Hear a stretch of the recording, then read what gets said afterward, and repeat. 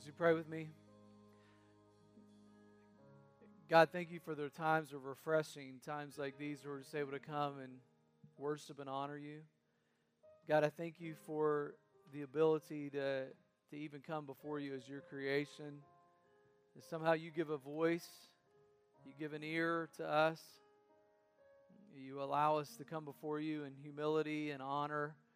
And God, today we do that with the right attitude, the right heart, so that no matter what is going on in our lives, God, we're able to focus on you.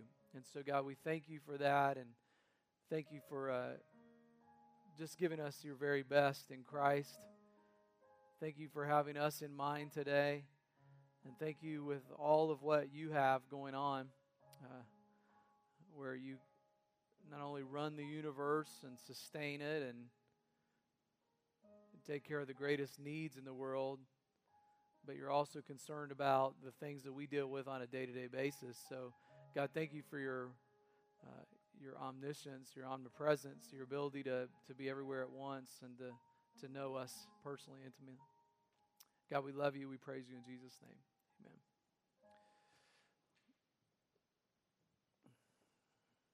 Well, good morning, gang. You guys appreciate worship this morning? Amen. That's kind of a paltry little applause, but I'll give you that. All right, it's okay. It's good. Hey, it's good to be with you guys. It's busy. Everybody's busy. People ask, "Well, how you doing?" Well, it's busy. We're moving. We're moving from Turtle Creek Township to Turtle Creek Township. I know it's tough. It's really tough, but we are moving our things. If you came to our house today and you looked at it, you said, "When is moving day?" Well, moving day is Thursday this week, and we're closing on Friday. You say, "Well, how ready are you?" Well, if you came to my house today, it's pretty much set up like it's always been, and so we have a lot to do. Not only that, but the house that we're moving into isn't ready yet, and I'm doing a lot of that work. And so I was working 12 hours yesterday on the new place, and so that has its own challenges. And so you guys can just pray for us. Pray for our unity, that we keep the unity of the Spirit and the bond of peace in our home, to use the scripture verse. But anyway, we're just glad you guys are here. And I just looked forward this morning when I got up just to being with you guys and just to be able to be in worship with everybody here and look forward to seeing friends, people that love us, people that we love. And it's great to be able to be a part of that. And so many good friends. I had good friends that were with us here this morning. Mr. Niederman, have you ever been to Niederman Farms and seen the Christmas light display? He was here today. We've known each other for many, many years. His son and I, before he passed away, were really good friends. He went to our church in Westchester, and so for several years, he said, "I promise I will be at your church to visit one day." And after all these years, he told me, he said a medical procedure recently, and he said he'd hate to get to heaven and go, "God, I kept all of my promises, but I didn't go to Stephen's church ever, so God, I'm just happy to fulfill that promise." And so he was here today, and so we're glad you guys are here. Hey, we're in this third week in our series called Joy Ride, and it's kind of a traveling through the book of Philippians. There are more memorizable scriptures in the book of Philippians, I think, than any other passage or scripture in the Bible.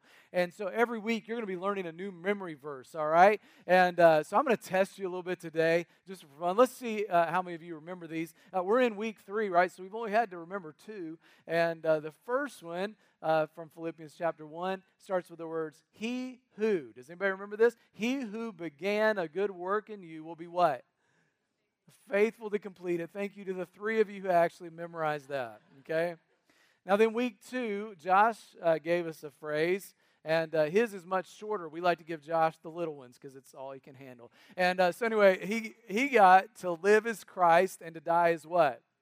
Okay, so a lot of you, he apparently did a better job teaching than I did because, you remember that one. Well, this week is Philippians chapter 1, verse 27, and I get a long one again, but it is conduct yourselves in a manner worthy of the gospel of Christ. Conduct yourselves in a manner worthy of the gospel of Christ, and to kind of get it in your mind, let's go ahead and read it together. You ready? Conduct yourselves in a manner worthy of the gospel of Christ. Now, if I'm going to read that in its context, it goes like this.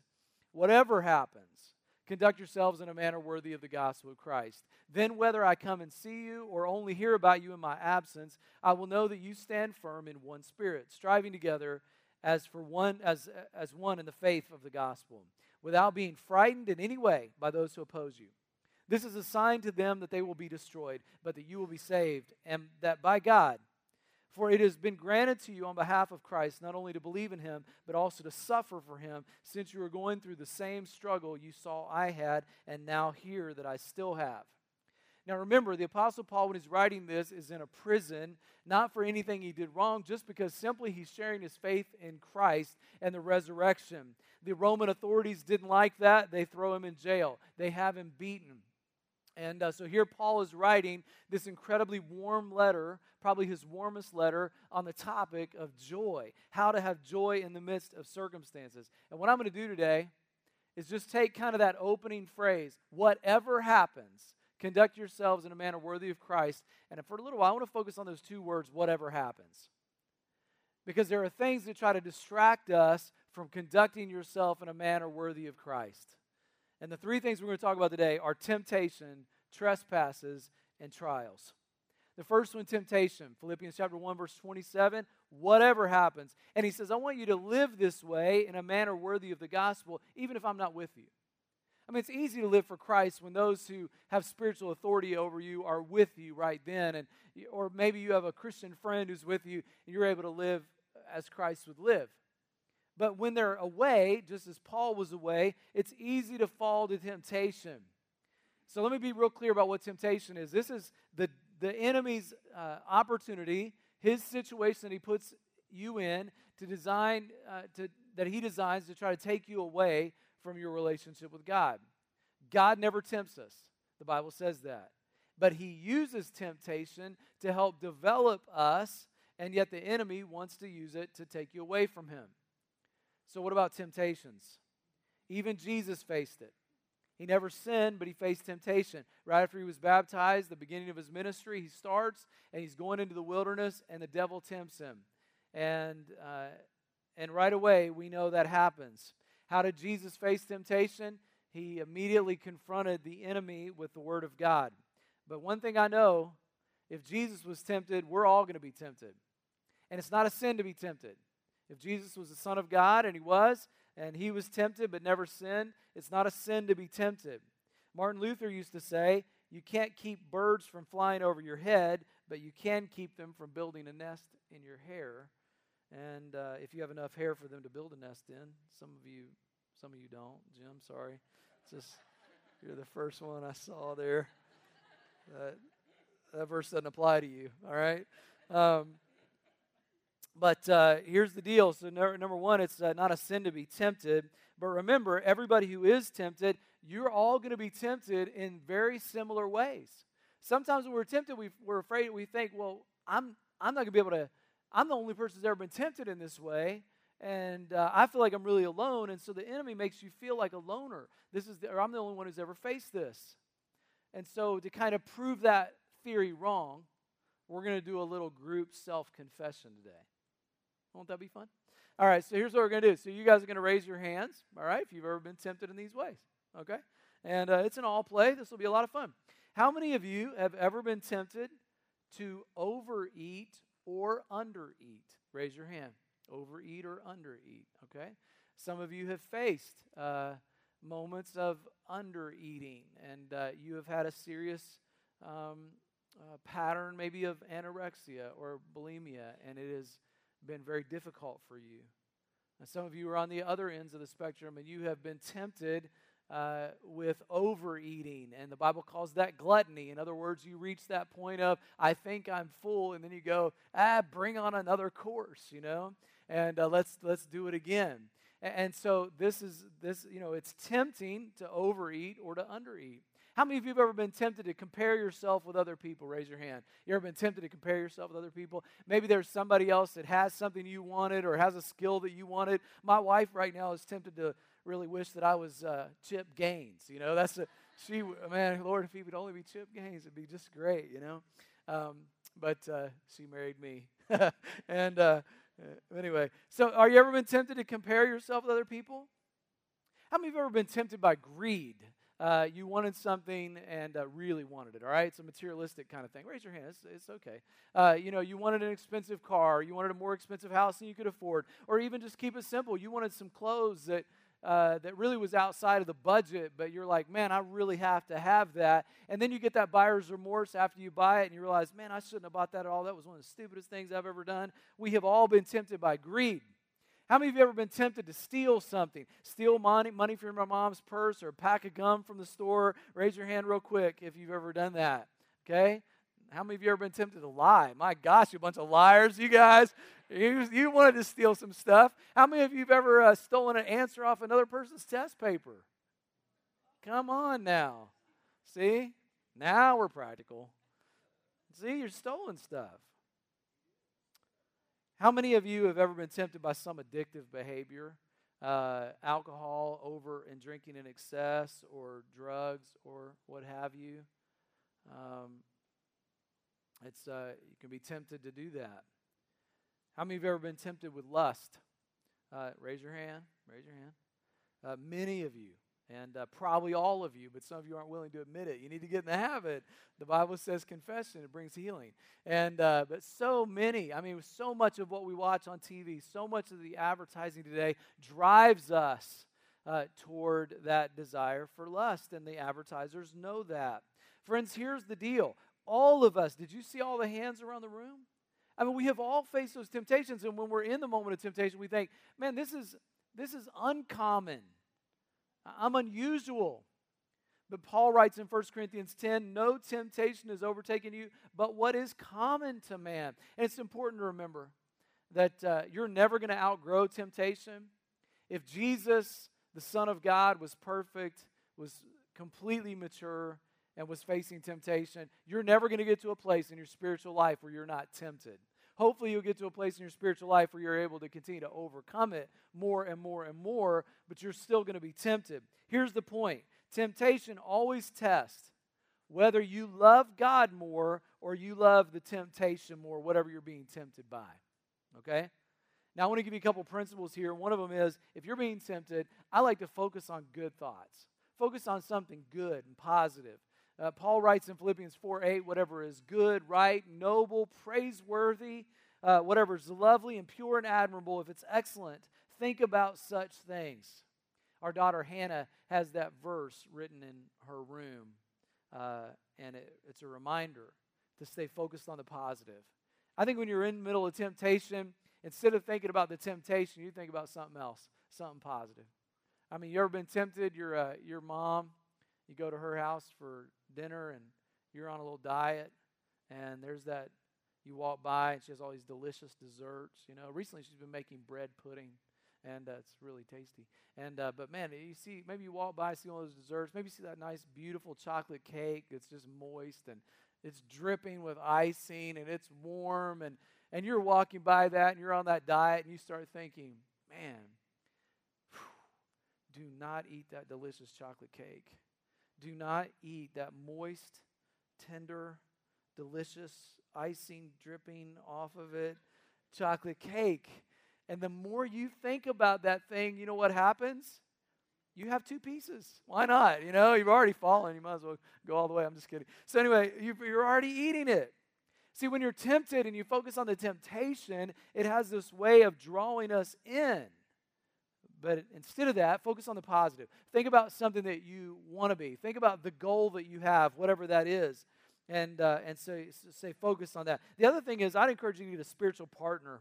Get a spiritual partner. The Bible says in Ecclesiastes 4, if one falls down, his friend can help him up. So as you go through life, you need somebody you can say, hey, I'm really being tempted by this. Can you help me out of this? I need some support, some encouragement. And could you keep me accountable on this issue?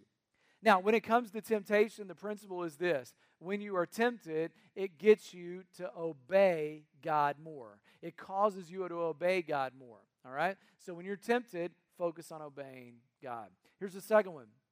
Trespasses. Now, what in the world is that? That's kind of an old biblical word. So what is a trespass? Temptation is what the enemy brings to us. Trespasses is what we do to one another. It's interpersonal, okay? Trespasses deal with this interpersonal relationship. And that's why in the Lord's Prayer it goes, our Father who art in heaven, And then he says, forgive us our trespasses as we forgive those who trespass against us. And in this book, Philippians chapter 1, verse 27, he says, stand firm in one spirit and strive together. There is this togetherness that happens when we are Christians, when we're brothers and sisters in Christ. And it's so important to stand together. In fact, the word for stand firm here in the text was used for Roman soldiers who would have their shield in one hand, their sword in another hand, and they would stand shoulder to shoulder and back to back so that as an enemy surrounded them, they would be in a good position to be able to maintain their wall. And that's really what's used here too, to stand firm, hold your ground, regardless of the danger of the opposition. Now, when we are facing times of trespasses where people are coming against us, there will be people who throw criticism our way or gossip our way. And so how would you handle that? Not only does it happen outside the church, sometimes it happens within our own ranks. And when that happens, how do you handle it? Well, Jesus gives us the example. Here he is on the cross, the ultimate moment of suffering for him. And Matthew chapter 27 says, those who passed by looked at Jesus on the cross and they hurled insults at him, shaking their heads. Here he is suffering for the very sins of the world, the very sins of the people who are hurling insults.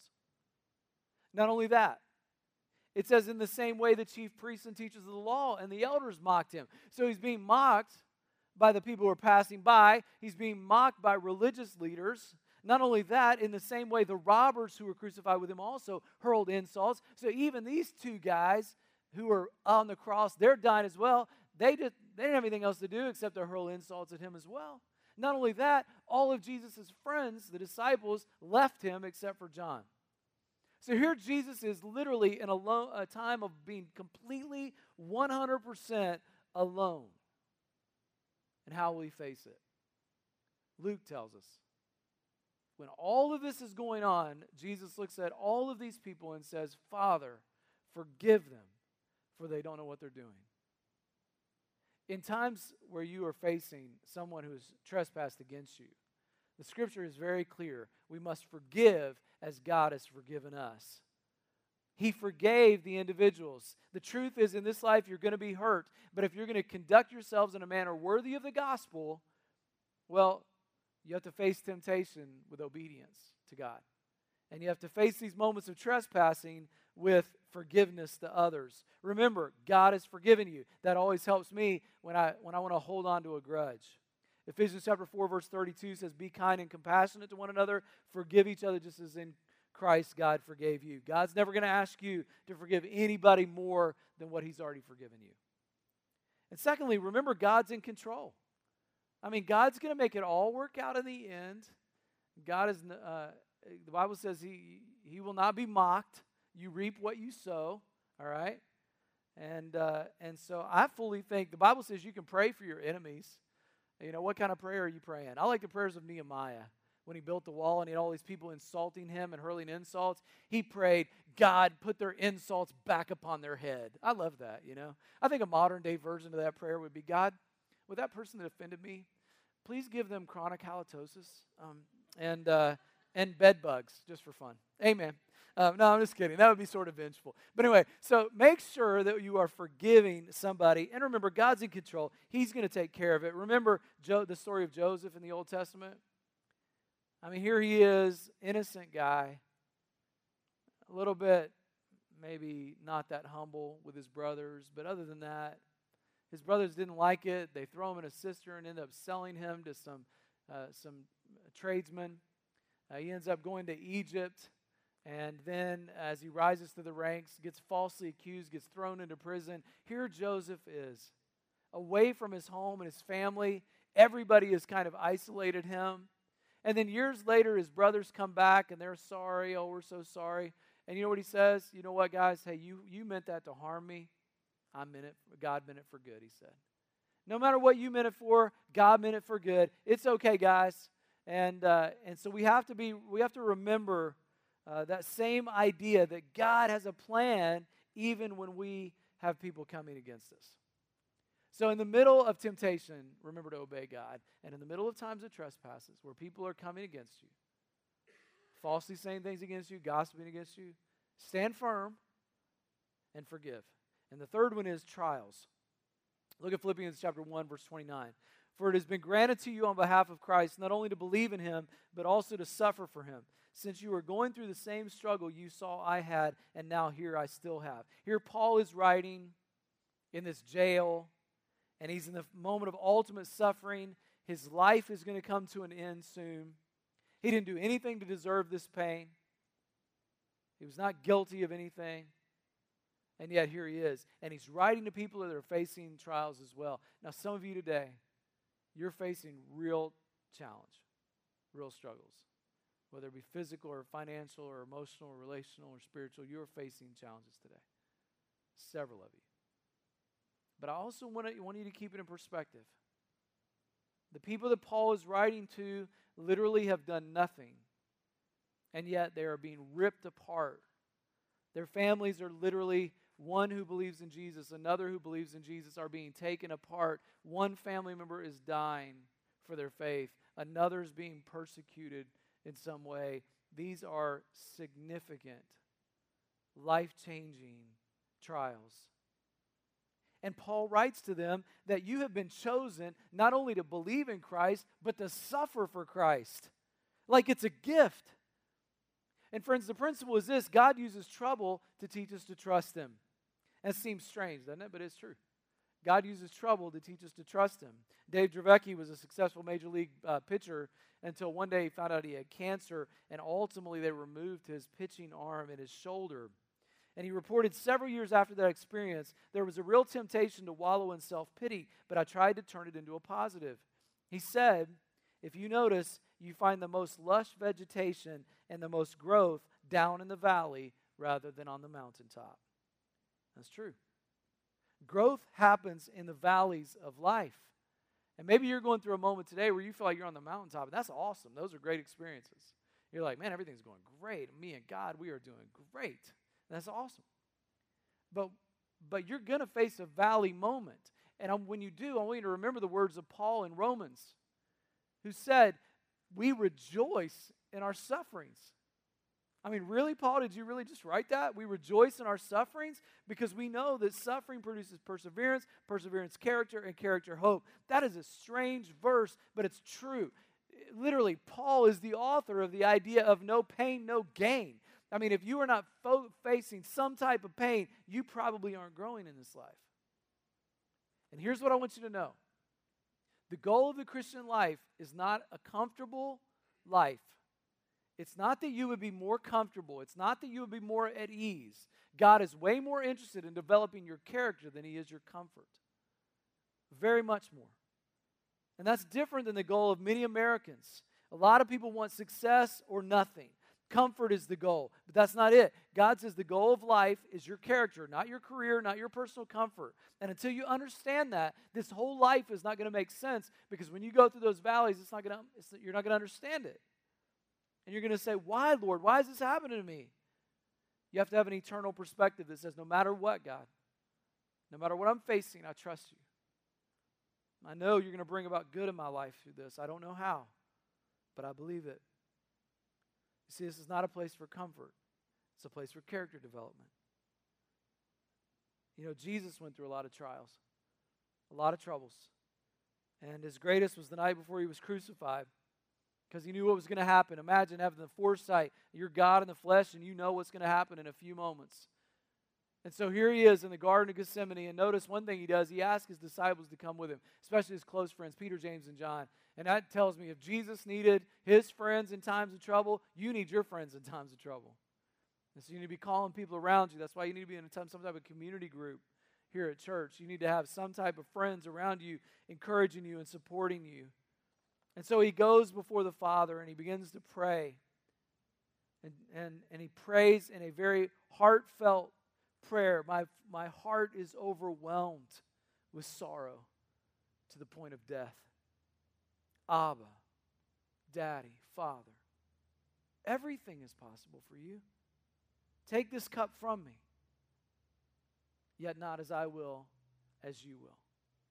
So there is this intense moment in Jesus' life where he realizes that the only way to solve the problem of sins in this world is to walk through the trouble and the hardship and the pain. And friends, if you're going to become like Jesus, you have to learn to trust God completely, even when things look terrible and it looks like life is falling apart. You may think, I don't understand it, and maybe you don't right now. You may think, I'm sinking, I'm going under the water here, but maybe you don't understand it, but you can trust. That's where faith comes in. God, I trust that you have a plan for my life. I have been so touched over the years by people and their spiritual stories and their times of hardship. People have given me a window into their lives of very, very difficult times. I've told young leaders who are coming up, young preachers and things like that it's such a privilege to do what we do. Yes, there's hardship, but it's such a privilege. I mean, in what other career are you invited into moments like the birth of a child, walking through, they'll invite you to like their graduation parties and their ceremonies, and hey, could you be a part of baptizing, that young person who's coming up and in the faith, and hey, could you when we're having a trouble and we're going to have a major surgery, could you come and pray for us? And hey, my mom died, would you be a part of that service? And then ultimately, if I live long enough even, hey, could you come do my funeral? So it's really unique to be able to walk people through all of those life's journeys. And I had a lady at the church in Miamisburg when I preached there, a dear lady at our church named Brenda. And she was so filled with joy and peace. She had a very difficult career. She was a critical care nurse. But one day she was surprised to learn that she was going to have to receive her own critical care, and she had cancer, and it was going to be terminal. I pulled out my old funeral message for Brenda so I could share just a portion of that with you guys today, what I said at her funeral several years ago. Here's what I said. A few weeks before she died, Brenda told me that Romans 8:28 was a favorite scripture verse. We know that in all things God works for the good of those who love him, who have been called according to his purpose. Friends, for those in the world who do not know the Lord, that's such a hard scripture to understand. How could something like this be good? But of course we know, and Brenda knew what this verse was all about. God wants us to have the best life in this world as possible, a life filled with blessings and friendship and loving family and good career. And Brenda enjoyed all of that. God works for the good of those who love him. Now, that doesn't mean we have a life absent of hardship or pain, because that comes to every one of us. And really, that's where we learn to grow and mature and develop.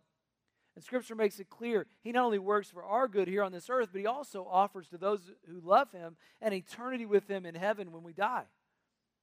The last time that I was with Brenda, I said, Brenda was alert enough to talk to me, and I asked her, how are you doing? Are you fearful? And she said, no, oh no. God never promised we wouldn't have trouble, but he did promise that he would walk with us and carry us through to the other side. And I said, that's why it really is a good day. That's why we celebrate today. That, friends, is spiritual maturity. That's spiritual growth. It's realizing that we're not living for the here and now, but living in light of eternity. And yes, there are tough things to go through in our lives of varying degrees. And everybody has their own troubles, but God is using them all to make us like Christ. And then this verse, James chapter 1, verse 12, blessed is the man and woman who remain steadfast under trial, for when they have stood the test, they will receive the crown of life which God has promised to those who love him. Brenda was a great example of someone who endured trouble and still trusted God. You know, I like old photos. Time magazine had a special issue a few years ago called 150 Years of Photojournalism. And one of the memorable pictures was of Lieutenant Colonel Robert Stern returning home, Travis Air Force Base. And Air Force officer Stern had been shot down over North Vietnam in 1967. He'd been a POW for some time, and his family wondered if they would ever see their beloved dad, their beloved husband again. But he was released. And this picture is of his homecoming. This is the picture of him coming off the plane and his family racing across the airport to meet him. Out in front is his daughter, about 17. She has her arms wide open to leap into the arms of her daddy. Her face is beaming. She just can't wait to get there. And behind her is another teenage son running to meet his dad. And a little daughter, face all aglow. Then she comes. And then, running behind her in high heels is the wife. Her face just beaming from ear to ear. She's got a corsage on to meet her husband. And back in the back is a smaller son who may not have even remembered his dad, but he wants to be part of this great reunion. And all their faces are all lit up like light bulbs. And he's ready now. His arms are open and to be welcomed home by his family. And the title of this photo is Burst of Joy. And it won a Pulitzer Prize. And friends, that makes me think about the burst of joy that we are going to experience someday in heaven. I mean, can you imagine what that's going to be like? When we run, faces all aglow, ready to meet grandparents and parents and children and relatives and people we haven't seen for years, and just the squeal of delight as we embrace burst of joy, the ultimate joy ride. And then we embrace Christ. Well done, good and faithful servant. You were faithful. You endured the temptation. You obeyed God. You faced people who trespassed against you, and you forgave. You endured the trials of life, and you trusted God. And here you are. There's an old song that we used to sing called, "When we all get to heaven, what a day of rejoicing that will be. When we all see Jesus, we'll sing and shout the victory." Joyride. So don't forget, church, whenever you're in the middle of temptation or trials or hardship, or whenever you have people that have trespassed against you, that in the end, that God works all of that out according to His good and for your good. The Bible says God is not mocked. Whatever you sow, you will reap. Reap to the flesh, you'll reap destruction. Reap to the Spirit, you'll reap eternal life. So don't grow weary in doing good, for in due time you will reap a harvest if you do not give up. When temptation comes, obey. When trespasses come, forgive. When trials come, trust God and look to eternity. It's worth it. God, we thank you today for loving us. Today we honor you. We're going to worship you. We're going to focus our eyes and attention heavenward. We're going to turn our eyes upon Jesus. We're going to look full in His wonderful face. And the things of this world will grow strangely dim in the light of that glory and that grace. We're going to worship you now, God, for loving us. We're going to celebrate you now. And God, thank you for helping us through those times of trouble and reminding us what's most important. We pray in Jesus' name. Amen.